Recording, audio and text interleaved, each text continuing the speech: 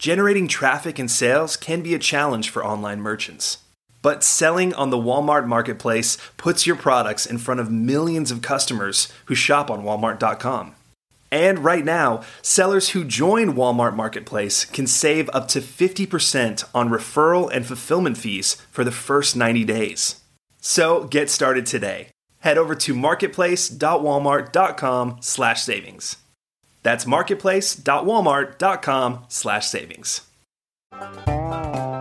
Welcome to E-Commerce Conversations, a weekly podcast from Practical E-Commerce, hosted by entrepreneur Eric Bandholz. What is going on, Internet? Eric Bandholz back again with another E-Commerce Conversations. I hope all is going well on the other side of the Internet. On the other side of the Internet from me, Mike. What's up? What's up, Eric? Good to be with you, man. Just right up the road, right up I-35, not too far away, right? That's right. Norman, Oklahoma, baby. I grew up in central Oklahoma and went to OU and then ended up never leaving. So still here. That's crazy, man. You don't meet a lot of people from Oklahoma, to be honest. I always joke that we're like the e-commerce capital of the world because like the last place you'd expect to see anybody in e-commerce would be in Norman, Oklahoma. But in some ways, it's like, isn't that the cool thing about e-commerce is that you can be literally anywhere. Like you would definitely not expect. This is, I guess, probably the third e-commerce company.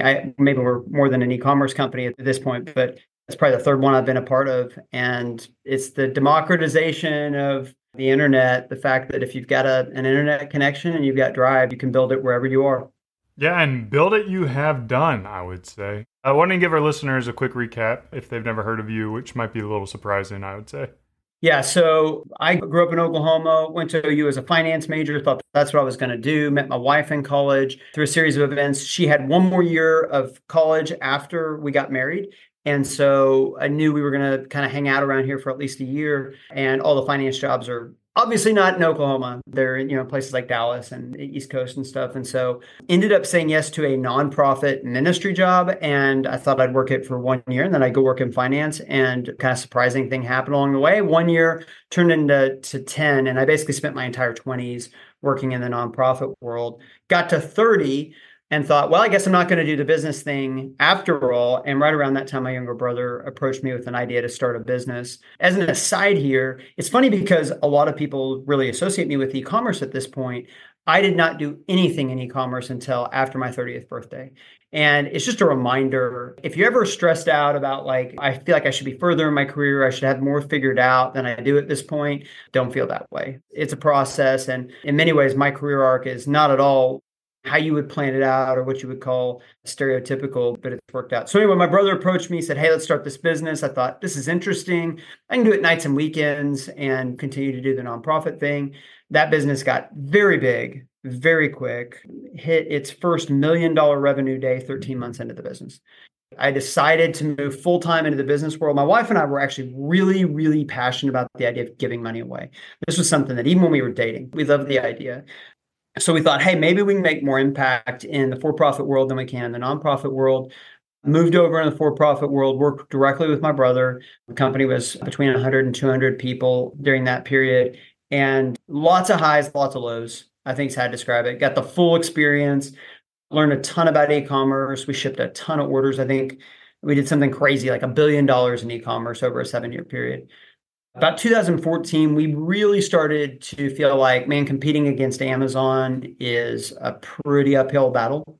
And we started to look at companies that have been successful in the marketplace. And what we originally wanted to do, Eric, is we wanted to buy some of these companies. But the more we looked at them, the more we thought, like, we can do this. We have the skill set. Why buy them when we can build them? So I helped my brother build a company that was in the kind of bedding sheets space. And a fun little artifact of that is the Beckham Hotel Collection pillow on Amazon, which has something like 300,000 reviews. It's like been the best-selling pillow for years. That's actually, there is no Beckham Hotel. So that's like an homage to us and coming up with a name. We actually almost got into a lawsuit with David Beckham over that. And we're like, hey, it's our name. And then after that, a couple of guys that had worked with me said, hey, if you ever wanted to start something, we'd love to do it with you. And I loved working with them. I loved the culture in the department that we were all a part of. And so in mid 2015, we said, hey, let's do it. Let's start some kind of a side project. And we actually started with, we had no idea what we wanted to do, what we wanted to sell. We just knew we wanted to sell on Amazon as our first channel. We wanted to have awesome culture. We wanted to have a commitment to generosity. And those were the table stakes. And over a series of, I'd say about 6 months, we figured out that what we wanted to sell was insulated drinkware, but that came second to those other things.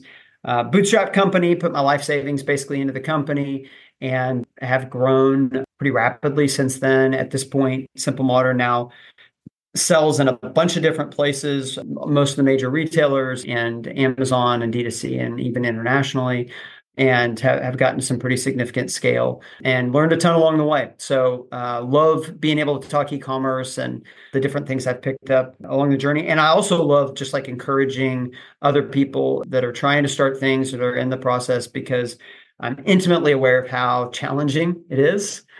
That we definitely, I mean, Eric, I know you know this, like we definitely didn't pick the easy path by doing entrepreneurship, but I found it to be really rewarding. And so anyway, that's the story up until this point. Well, so I'm interested in knowing, like, why is Amazon your primary channel? And then two, when you started Simple Modern, I look at tumblers and it's got to be like the most competitive space that you could ever imagine. Yeah. Like, why choose that one versus many of the other products? Yeah, absolutely. Great question. So the reason why we started on Amazon is probably twofold. One is we had just spent several years really competing against Amazon, where we were spending a lot of money driving people to our website. There's a good chance that between 2010 and 2014 that I don't personally know of anyone that was pure D2C that spent more money in direct response advertising than us. We spent a ton. So we became, I think, intimately aware of the trials and challenges that come with having to day after day drive your traffic and gain awareness, especially when you're competing against Amazon. And so I think our just kind of general posture was, hey, if there's a way where we can let Amazon do some of this heavy lifting, we would love to do it. And we really know how to build and optimize for their system because we've built websites and we understand how algorithms work. And so that was part of it. I think another part of it was the particular market that we got into, which was insulated drinkware. The way it was structured, there were several really good brands that were already established. And this kind of also pulls in your second point. Like Yeti was there, they were crushing it. Hydro Flask was there, Corkcicle was around. There were quite a few. Swell was really big at that point. But they were all focused on physical retail and hitting a higher price point. So part of our whole thesis was, what if you did a premium quality insulated water bottle, but you're doing it at a more affordable price? And we could do that by focusing online where a bunch of these other people weren't focusing. We also realized all of our competitors have built their business models around physical distribution, which means you do a certain set of things when it comes to your SKUs and your offering.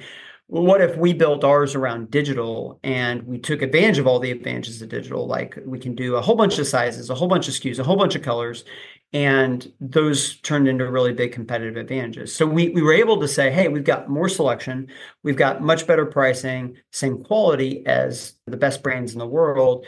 And that gave us the opening that we needed to be able to get the brand jump started. The other thing with your question about competition is, I talk about this a lot. Competition is a two-sided coin. And for most entrepreneurs, what they see is all of the downsides. So let me just flip that coin over and give you some of the upsides. Highly competitive markets are highly competitive because usually there are a lot of people that want to buy that thing. And that means that the rewards are really high and that the product market fit for what you are selling is really high. And that even by capturing a small amount of market share, you can be insanely successful. When you go in less competitive markets, that's not always true. In less competitive markets, often it's like, hey, I've got to get to 30, 40, 50% market share for this to be worth my while and for this to be a viable business.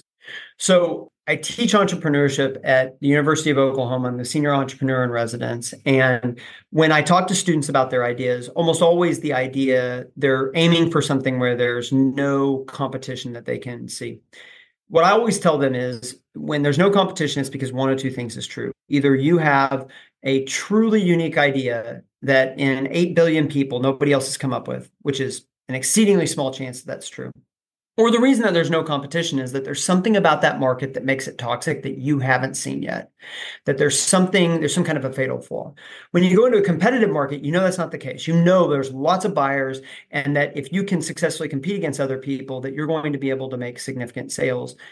The other thing that kind of goes with that is the world is always at a deficit of excellent companies, always. Like, can we use another great fast food restaurant? Absolutely. Like, if you can do a truly great fast food restaurant, you're going to be successful. Like, are there tons of fast food restaurants? Absolutely, there are, but there's always room for more excellence.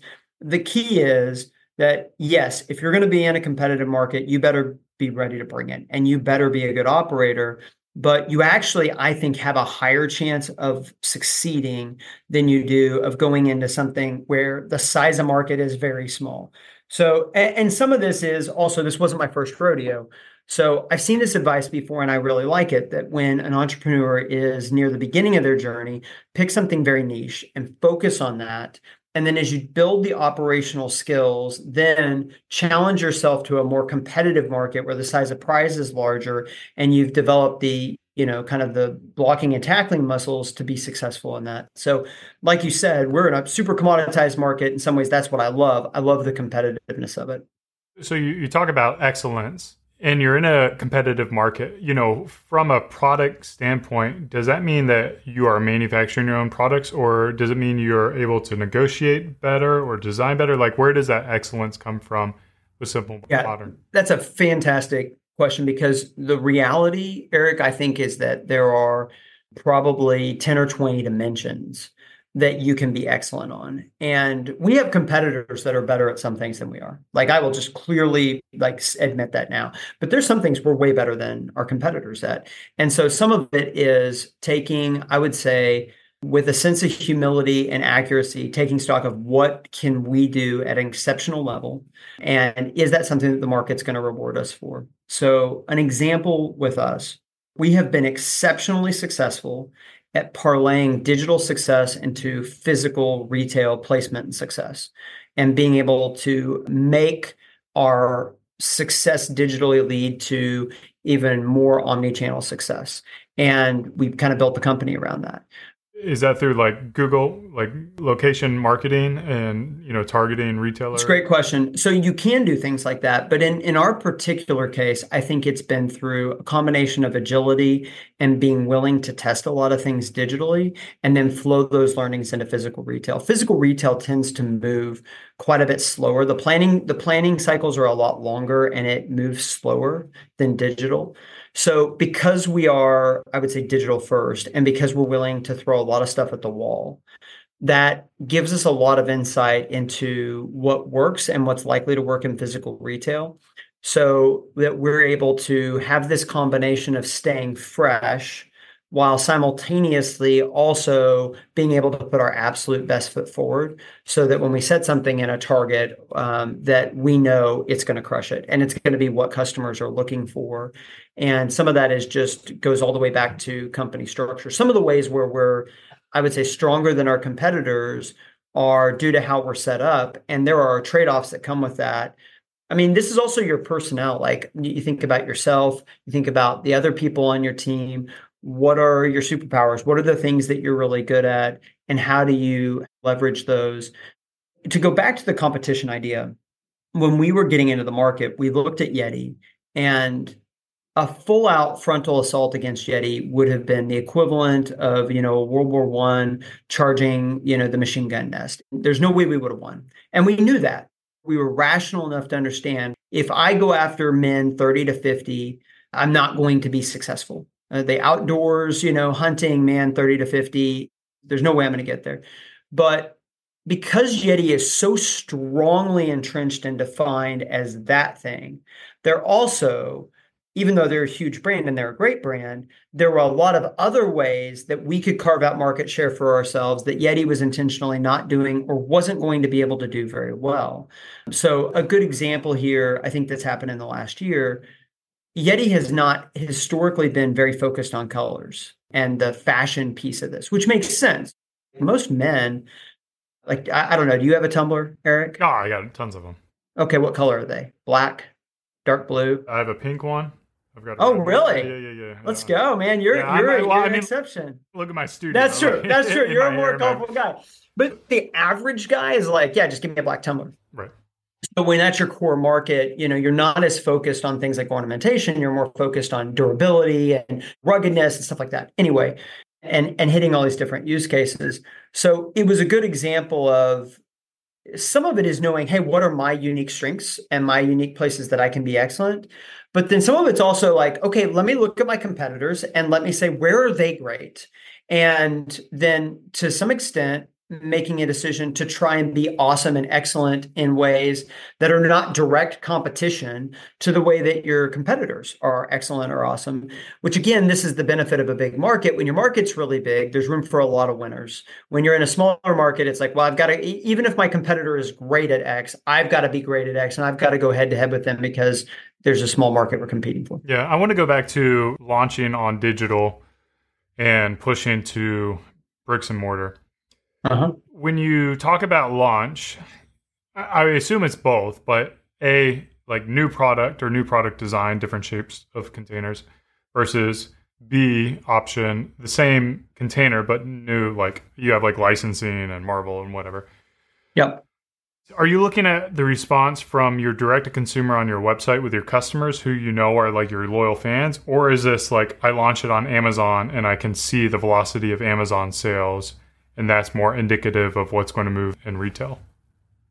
Yeah, I think it's both, actually. And some of it depends on your scale. I think as we've gotten bigger and bigger as a company, what is happening on our website is more and more indicative of like what's happening in the world. Whereas early on, I think it was only like, the true believers that were on our website, and Amazon was a better proxy. If you look at statistics about where people shop, the average person, like, have you bought something at Walmart in the last year? Yes. Eric, have you bought something at Target? I mean, my wife has. I'm a little mad at Target because they right. stiffed us a little bit. Yeah, exactly. Have you bought something on Amazon? Yeah. Yeah. So you're basically the same as me and basically the same as everybody, is that we tend to use those retailers for different use cases, but everybody shops at all those. And so at some point, I think one of the advantages of selling on Amazon has always been that you're really just getting a proxy for the population of like, what's the population doing?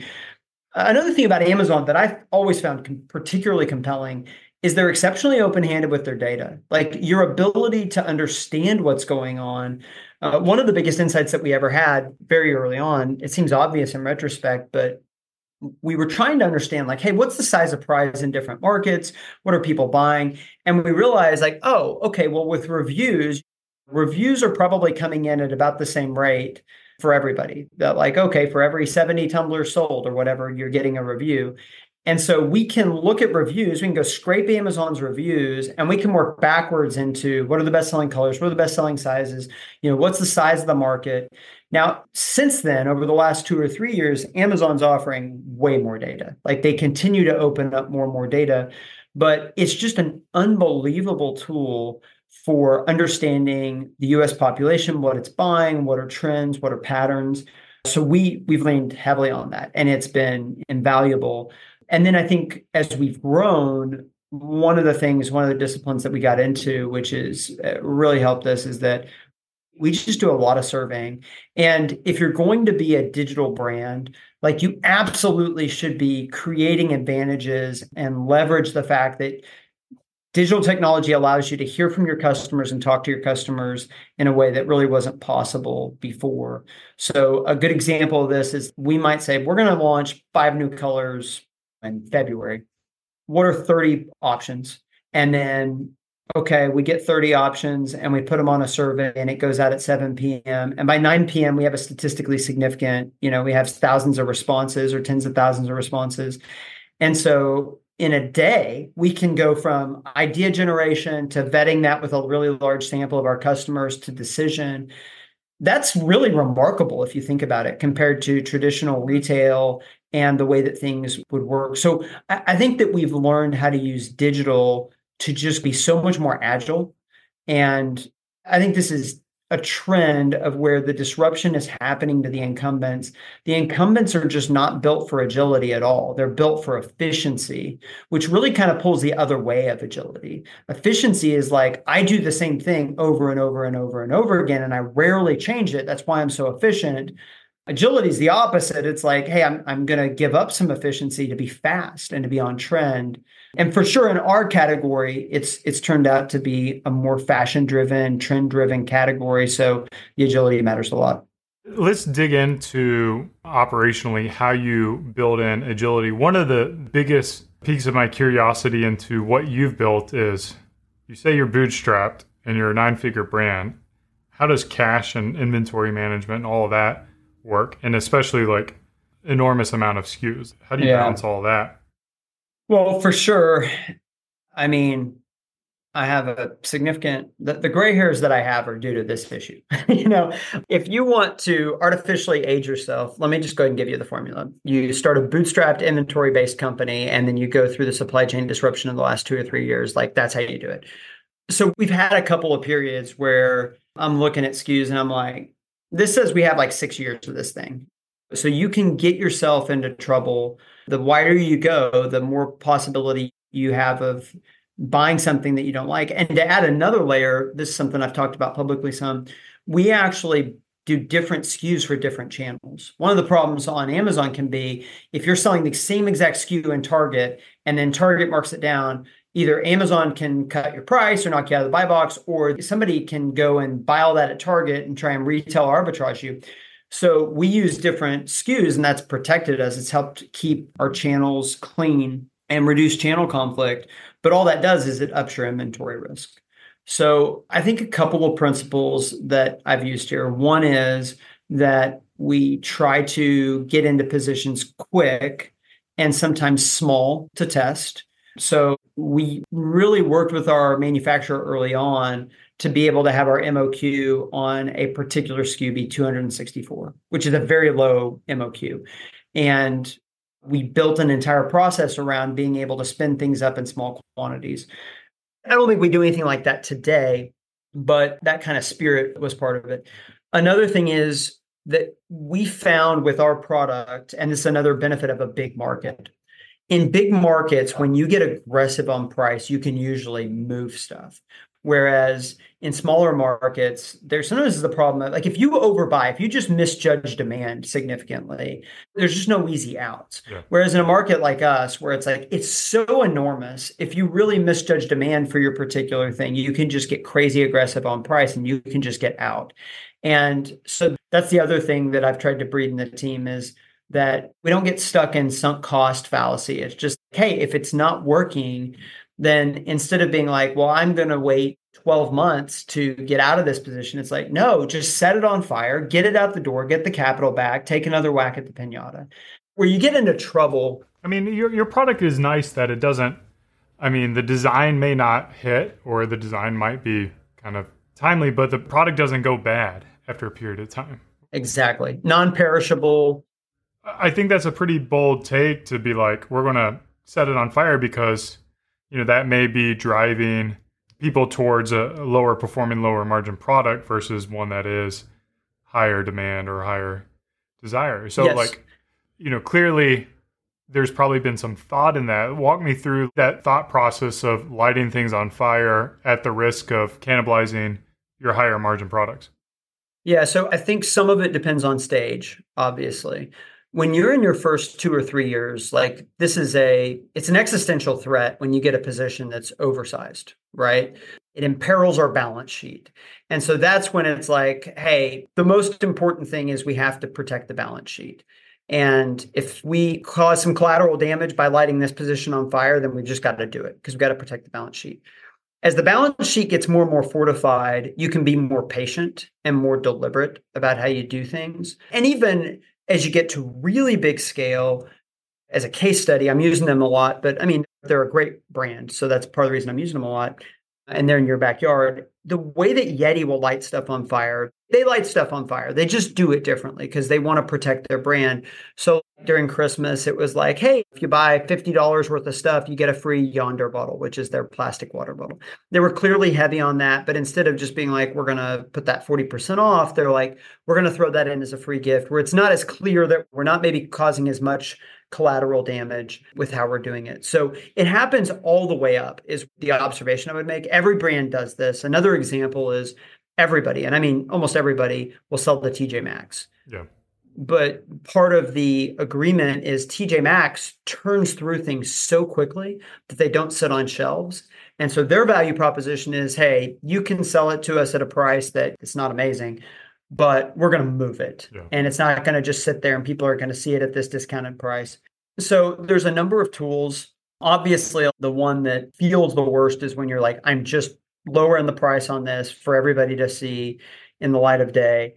And you want to avoid that. I mean, Amazon lightning deals and deals of the day are another good example of how you might do it. So there's a spectrum, I think, Eric, of how you do it and what the consumer perception of it is and how damaging it can be to your brand and other places.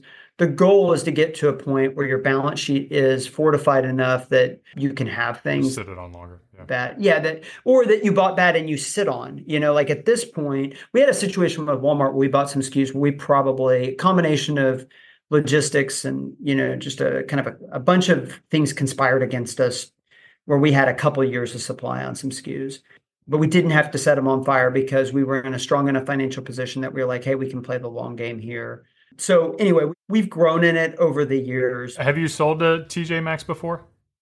Yes. What does that look like? Do you just reach out to them directly, or do you work with liquidators who work with TJ Maxx? They reach out to you, is my experience, or at least with us. They've reached out to us, and there's several of them. I talked to a home goods buyer once, and they told me, now I'm going to maybe quote this stat wrong, but it's something insane like this, that they turn their inventory 25 times a year.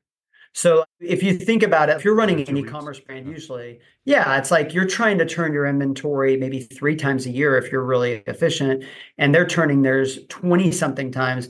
It just shows you it's like this really different model where things come in, they go out, they come in, they go out. So we've tried a bunch of different, this is another place where, so another thing that I'm passionate about talking about, because I think everybody who's running a brand needs to hear this idea.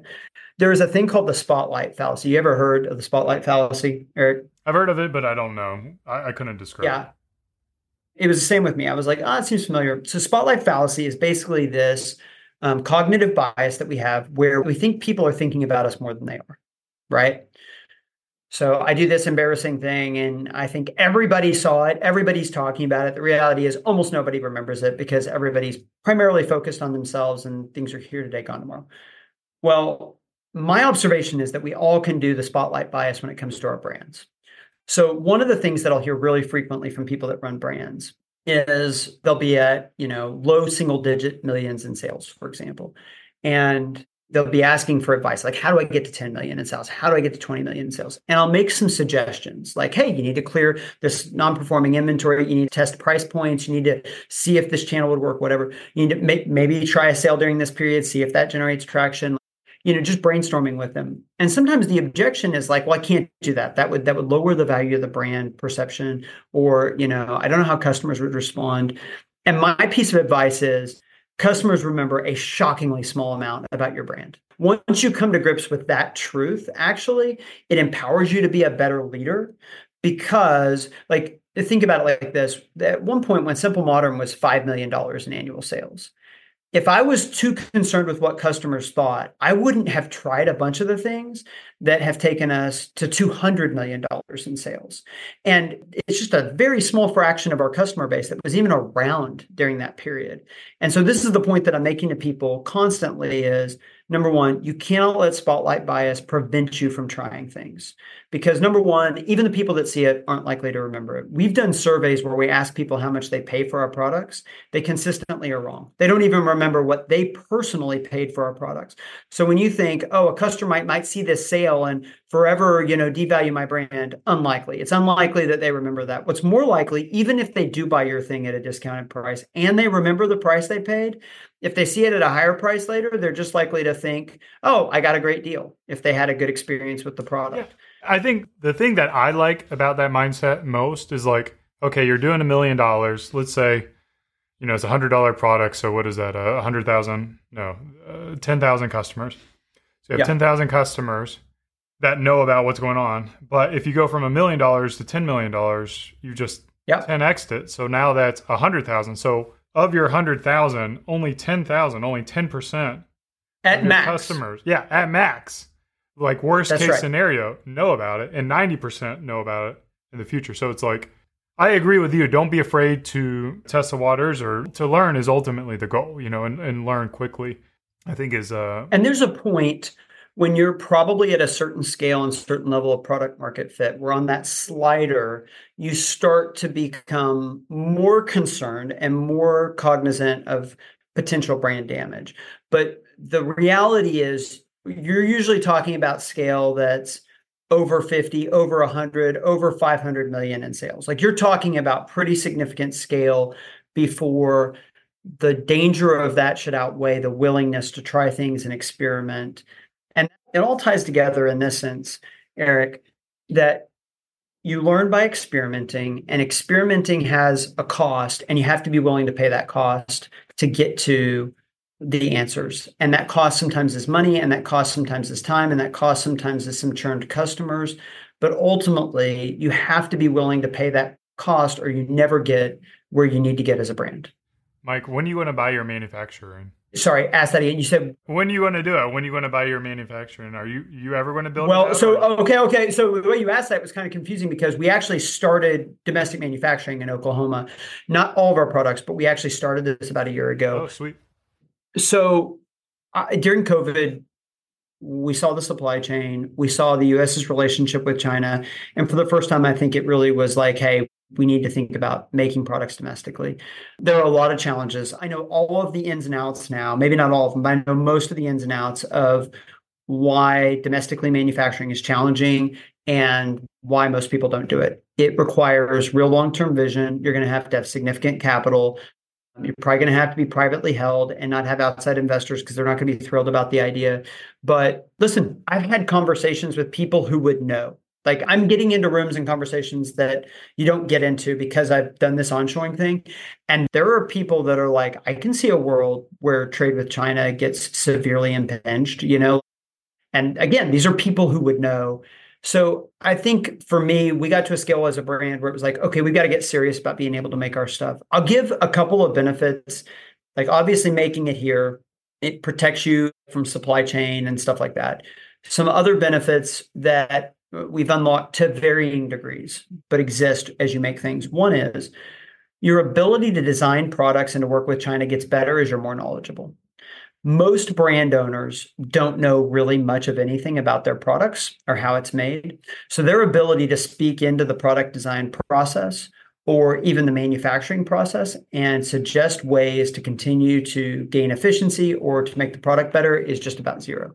And, if you think about it, if this is you, if it's like, hey, you're selling a product that you know almost nothing about how it's made, like that's a pretty big vulnerability, right? Like your entire livelihood and your business is based on the ability to more or less be a middleman on a thing that you don't even know how to make. So to me, we got a lot stronger as we started to understand how this stuff was made.